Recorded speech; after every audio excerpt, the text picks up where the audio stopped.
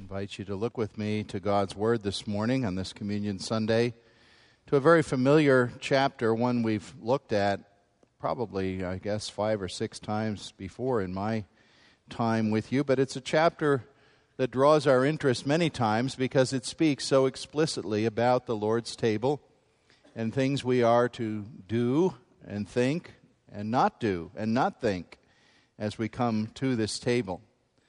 I always marvel at the ways in which God giving His Word to us that we believe really is His supreme revelation. It comes in a human package. And by that I mean, here we have some of the best and most detailed instruction about the Lord's Supper, but it's in the context of a church's disobedience and misuse of the Lord's table. So interesting that even in reproving us when we go wrong, God gives us valuable things. I have a couple of emphases to bring out of this morning as we think about the communion table and some young people joining us at that table for the first time. Listen as I read 1 Corinthians 11:17 through verse 32. In the following directives, Paul says, I have no praise for you, for your meetings do more harm than good. In the first place, I hear that when you come together as a church, there are divisions among you, and to some extent I believe it. No doubt there have to be differences among you to show which of you have God's approval. When you come together, it is not the Lord's Supper that you eat, for as you eat, each of you goes ahead without waiting for anybody else. One remains hungry, another gets drunk. Don't you have homes to eat and drink in? Or do you despise the church of God and humiliate those who have nothing? What shall I say to you? Shall I praise you for this? Certainly not. For I received from the Lord what I also passed on to you. The Lord Jesus, on the night He was betrayed, took bread. And when He had given thanks, He broke it and said, This is my body, which is for you. Do this in remembrance of me. In the same way, after supper, He took the cup, saying, This cup is the new covenant in my blood. Do this whenever you drink it in remembrance of me, for whenever you eat this bread and drink this cup, you proclaim the Lord's death until He comes. Therefore, whoever eats the bread or drinks the cup of the Lord in an unworthy manner will be guilty of sinning against the body and blood of the Lord. A man ought to examine himself before he eats of the bread and drinks of the cup. For anyone who eats and drinks without recognizing the body of the Lord eats and drinks judgment on himself. That is why many among you are weak and sick, and a number of you have even fallen asleep. But if we judged ourselves, we would not come under judgment. When we are judged by the Lord, we are being disciplined so that we will not be condemned with the world. This is the Word of God. Even in this day and age when so many families barely find occasions anymore to be together as a whole group around a table because of busy lives going in every direction, it's certainly important still to teach children that there are right ways and wrong ways to behave and consume food at a dinner table. Ways that make eating pleasant for everyone who is there, and ways that are courteous if you happen to be a guest in someone's home. And so if someone is always talking with their mouth full, or you have one member who always grabs 4 pork chops the first time the platter goes around before other people have even gotten one, or you have a son who takes his fist and scoops out mashed potatoes with it, you want to say gently, I hope, but firmly, that is not the way it's done. Those are not the manners that we would have at a family table.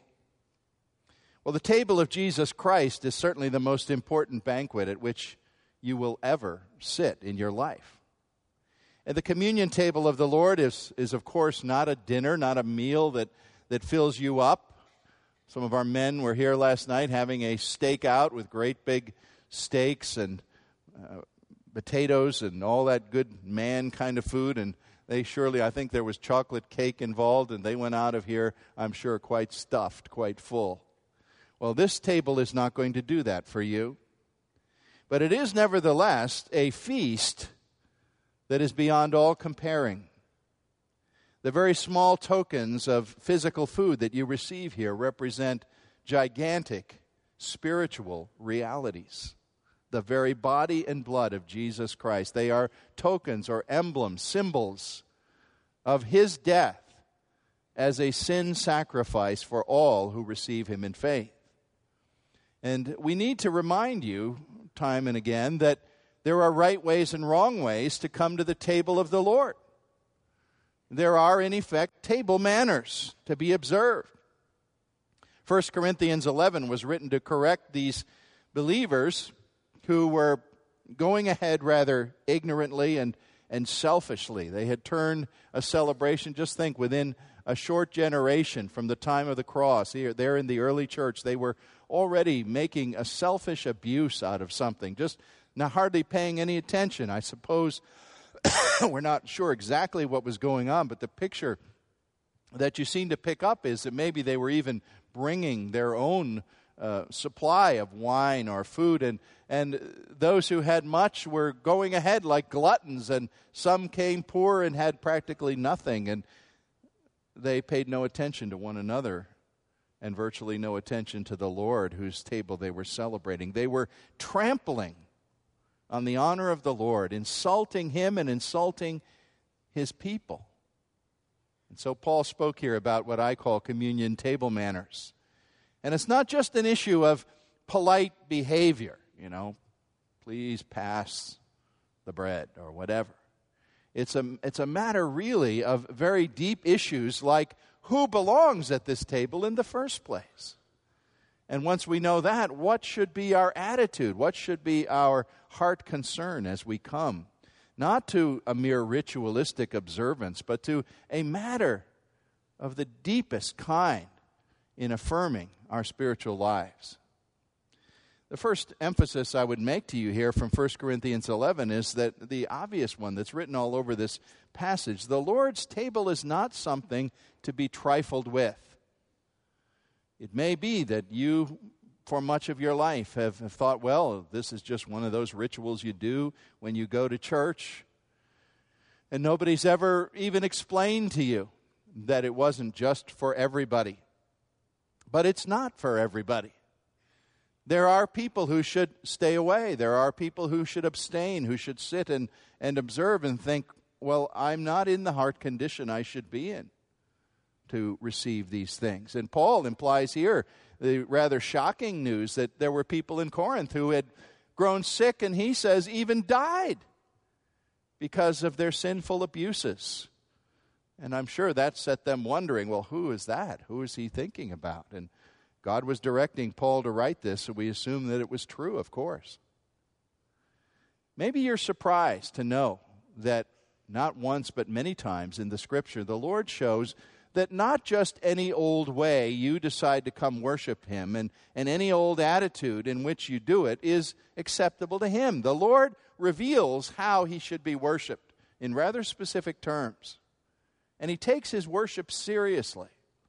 There are some times when his displeasure with how he's being worshiped breaks out in remarkable form. I won't try to go into all of these, but you think of Cain having a sacrifice he brought to the Lord of vegetables and garden goods, while Abel's bloody sacrifice was the one the Lord accepted. Well, God had given instructions there, and Cain was obviously disobeying the instructions. I always think of Numbers chapter 3, a very shocking incident where the sons of Aaron, Nadab and Abihu, were themselves the priests in training. These are the two sons of the high priest of Israel. So they were numbers 2 and 3 in the ranking order of the priesthood of Israel. And these two men doing something that's not specified very much. It says they offered strange fire in the presence of the Lord. Somehow they were sacrificing in a manner that God It was against God's instruction. And for them came death on the spot. And it says there, very remarkably, that Aaron, their father, the high priest, was silent when he observed that. Silent, I think, because he knew that his sons had been disobedient and they had offered God something in worship that was not what he asked for. Well, we know in various ways in our own society that it's wrong to trample on certain symbols of great realities. If you take an American flag this morning and go stand in the downtown square of Lancaster and pour gasoline on it and light the match and then trample it under your feet, you're certainly making a statement about this country, aren't you? You're abusing the symbol that represents our country. And so God says you can abuse the symbol of that tremendous reality of the cross of Jesus Christ. Should we be surprised that God actually wants a kind of invisible fence? In fact, some of you probably don't know it, but we use that term in our book of church order that gives ministers instructions. We talk about fencing the Lord's table. Every time I have the words of institution, I briefly tell you who should be here. And we call that fencing the table. What are we doing? Are we putting up metal fence with barbed wire on the top and say, keep away? Well, the table of the Lord should be a place of great and open invitation. But there also should be this solemn statement that it is to be respected. And these are things of God that are not to be trifled with. I'm sure many of you are familiar and even have in your own house perhaps the electronic dog fences that we've got today, where you bury a wire, I guess, in the ground around your property, and your dog's got the little transmitter collar that gives him or her a good shock if they try to transgress the boundary that you've set for them to live within. I once knew a very small dog that somebody had that was so determined to live willfully and live its own way that he accepted the shock to go through that time after time. He could not be trained to accept the shock of the dog fence. Well, there are people, too, who are like that. They don't care what the Lord has said. They don't care about boundaries. They're going to do things their own way. But the Lord says you may even put yourself in great harm, great jeopardy. Do we know that perhaps some of us have suffered misfortune in our lives or illness or whatever because of trifling with or trampling on the things of the Lord? I'm not prepared to point those people out to you. I don't have that kind of revelation from God this morning, but I would say that the principle that was announced here in the New Testament church is still a principle. That God says, don't take lightly my table. Well, then we would ask the question, how do I go about making sure that I don't abuse the Lord's table? Well, the answer is primarily in verse 28 of our text today. For simplicity's sake, we're hardly going to try to cover everything that's in this text. But verse 28 is really the central place I want to bring before you. A man ought to examine himself before he eats of the bread and drinks of the cup. This is one of the most important parts of God's instruction, or fence, if you will, that's around his table. Self-examination. The philosopher Plato said 4 centuries before Christ, the unexamined life is not worth living. The word to examine here is a word that means to try something or test something to see what it is made of. Specifically, it applied to metallurgy and the idea of melting metal to see what alloys or impurities might be within the metal. The Lord is saying, try yourself, look at yourself, take a hard and close look to discern who you are and what you're made of. Psalm 26:2 has the psalmist petitioning God, saying, test me, O Lord, try me, examine my heart and mind. You know, we're able to deceive ourselves, but we ought to be praying and say, Lord, I want to be your man, your woman. And so I ask you to give me the clarity of sight to see myself as I am, because I might be fooling myself or caught in an illusion about who I am. There are several very specific areas for examination which are always in view when we talk about the Lord's table. And I'm going to put these three in front of you today. There may be more than three, but we'll just consider these. And these are pretty basic things. But yet I believe they're things that need to be always emphasized in the church, and our young people need to think of these things. First and foremost is this area of examination, asking yourself this question: do I trust in Jesus Christ as Lord and Savior? That is the most fundamental examination. That is the examination we've put before 13 of our young people, and having asked them now for a number of years to say, wait, don't come to the table yet.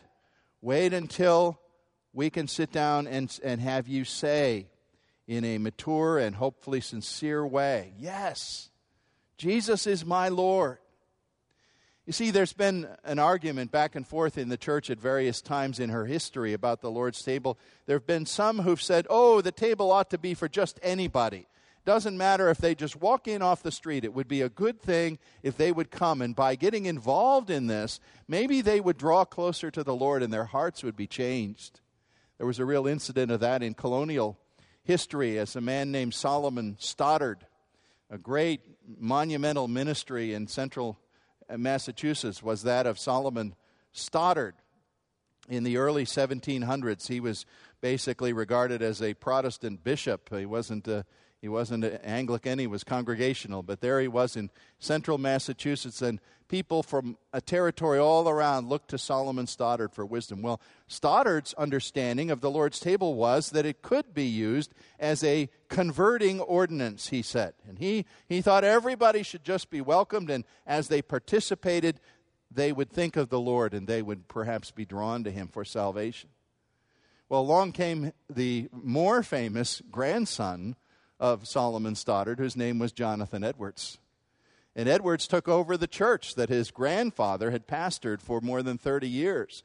Edwards himself was there 10 or 15 years and followed the practice of his grandfather in saying all were welcome, but he was convicted in his conscience that this was not what the Scripture taught.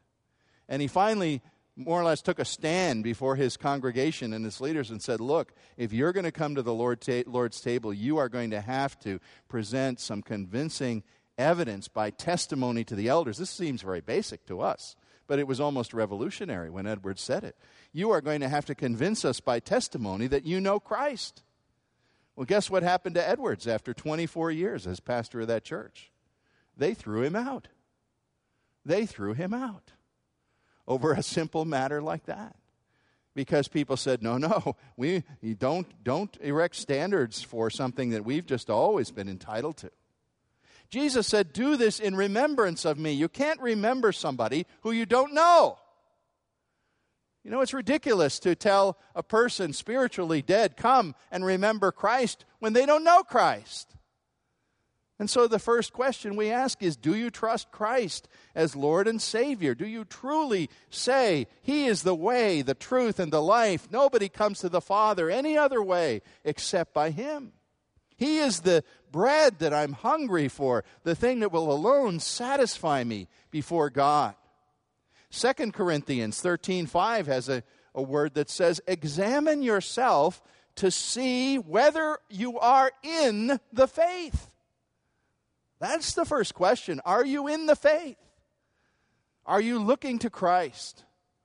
If you can't answer that in a clear and understanding way, then you want to stay away from the Lord's table. But perhaps the Lord would be leading you and convicting you that you need to find out what it means to give your heart and life to Him as Lord. Well, there's a second examination question, and that is, have you publicly called Christ Lord before some congregation of His gathered church? Now, here again is where our young people come in today. We believe that in the order of the New Testament church, God has given to the elders what we call the keys to the church. The keys to admit to communicant membership to the table of the Lord those who truly profess Him. And so we listen, and we ask to hear new members, young people in the communicants class. Tell us, who is Christ to you? How did you come to know him? What is your background? What understanding do you have of him? And we hear all kinds of different accounts. Not everybody gives the same fluid account. Some stumble, some tell it hesitantly, some have tears in their eyes. And actually we rejoice at those tears in the eyes, because many times that's a mark of great sincerity, that they're telling of something quite important to them. Of course, there are too the rare occasions when the elders of the church use the keys of the church the other way. There may be those who have been admitted to the Lord's table and to the membership of the church who are living in a flagrant, disobedient way and in open sin. And the elders would have to say to them, we suspend you from the privilege of the table. You know, we can't send the police to arrest you for your sin, nor do we desire to. But we can deny you the privilege of being at the Lord's table because you are trampling on him, perhaps, by living an arrogant life that is in complete contradiction of that which you profess. You see, Romans 10:9 says it's not all just the private issue of what's in your heart. That's what some people will claim today. What right do you have to examine me? Well, the church has that right. It's more than just your private thinking. Romans 10:9 says, believe in your heart and confess with your mouth that Jesus is Lord. It's not just private faith. What we call the Holy Catholic Church, that great universal church of all denominations of true believers, is not just a private matter. 13 young people of our church today have stepped forward and said, Jesus is my Lord. They are identified with that universal church of Christ today. Now, of course, this creates a situation. There are children among us, young children, who we know have made a first-time profession of faith in Christ at age 5 or 6 or so. I have realized that later this month of June, in about 3 weeks, I don't know the exact day, but I know it was the last week of June in 1958, that at 8 years of age I trusted Christ in a conscious way that was meaningful to me and asked him to be my Savior. I'll be a half century old in Christ by the end of this month. That's a great thing. That's better than any other birthday. I don't want the other birthday. Forget about it. That's a great birthday. I'll take that one. And we know that there are young people among us who've done this. They may be as young as 5 or 6. And they have trusted Jesus. And they are put in a position of saying, well, here's the Lord's table. Here are these elements. They're coming by me and by my family. But my mom and dad and the pastor says I shouldn't partake because I haven't publicly professed Christ. Can't I do that when I'm 6? Well, here's a judgment call for the elders. We don't have a definite instruction of the Lord here. It's a matter of wisdom or discernment. But when we look at this issue of examine yourself, we look for some measure, at least, of maturity. Now, when is a young person mature? I've known some rather mature 7-year-olds. I've known some very immature 37-year-olds. So it's certainly a judgment issue and sometimes an individual case. But to try to get some balance and some regularity in the church, we've made a judgment call. And we've tried to err perhaps on the conservative side by saying, let's wait till that age of adolescence, about 13 or so, when the young person is beginning to mature and think more clearly about many things in a more balanced way. And even though they might have known Christ for 5 or 6 years, we'll ask them to come at that time and hopefully give us a declaration of their trust in Christ in a public manner. There are, of course, and I'm not going to even go in this direction today, those who believe in what is called pedo communion, child communion. They would say even the infant in arms should be given the communion elements. Well, without going into a huge subject, the big argument there is this verse, 11:28. How does that infant examine himself and obey this instruction of the Scripture, which seems very clear? The third question to answer, besides do you know Christ, besides have you declared him publicly to the church, is this one. Do you hate, and sincerely repent of all visible known sin in your life? Here's the thing that should occupy your quiet time as the communion elements are being passed each time. Searching your heart, examining yourself. What am I aware of? what jumps out at me, at least? You cannot possibly look into every nook and cranny of your behavior and thinking, but what does God convict you about that you know is displeasing to Him? And are you sorry for that? Are you literally a person who despises the fact that still as a believer you displease your Lord and fail Him so much? Are you aware that you are unworthy to come to this table? You see, here's the irony. The table is for those who know that they're unworthy. And they even know what their unworthiness looks like. It certainly is not for the person who comes and says, well, I'm doing good. Hey, I'm about as satisfied as I could be with myself. You're in great danger. You're in great spiritual danger. If that is what you're able to say today, a true sense of your unworthiness always before Christ, even as a believer who has known Him and who is indwelt by His Holy Spirit, you know that God is still working out in you that sanctification, that application of His salvation. And there are things that break your heart as you think about how slow your progress is. There is for me. And the Scripture says a broken and a contrite heart God will not despise. All these are what He means, that we must judge ourselves lest we meet eternal judgment that would be condemnation. Having examined yourself in these ways, if you can say, yes, I've declared Christ as my only Lord, my only hope in heaven and earth. Yes, I've declared that publicly before His church. Yes, I'm almost overwhelmed with my unworthiness to have His grace. Then, of course, you should come. For you, the fence is open. The fences are down. And this table is for you. We always come knowing our unworthiness, but yet knowing our marvelous acceptance of our God and Father through the Lord Jesus Christ. With the hymn writer as we come, we should be ready to declare, here, at this place, here would I feed upon the bread of God. Here will I drink the royal wine of heaven. Here I would lay aside each earthly load. Here, taste afresh the calm of sin forgiven. This table is for you if you belong to Christ and examine yourself. And Father, I pray that you'd give us the grace to do that today.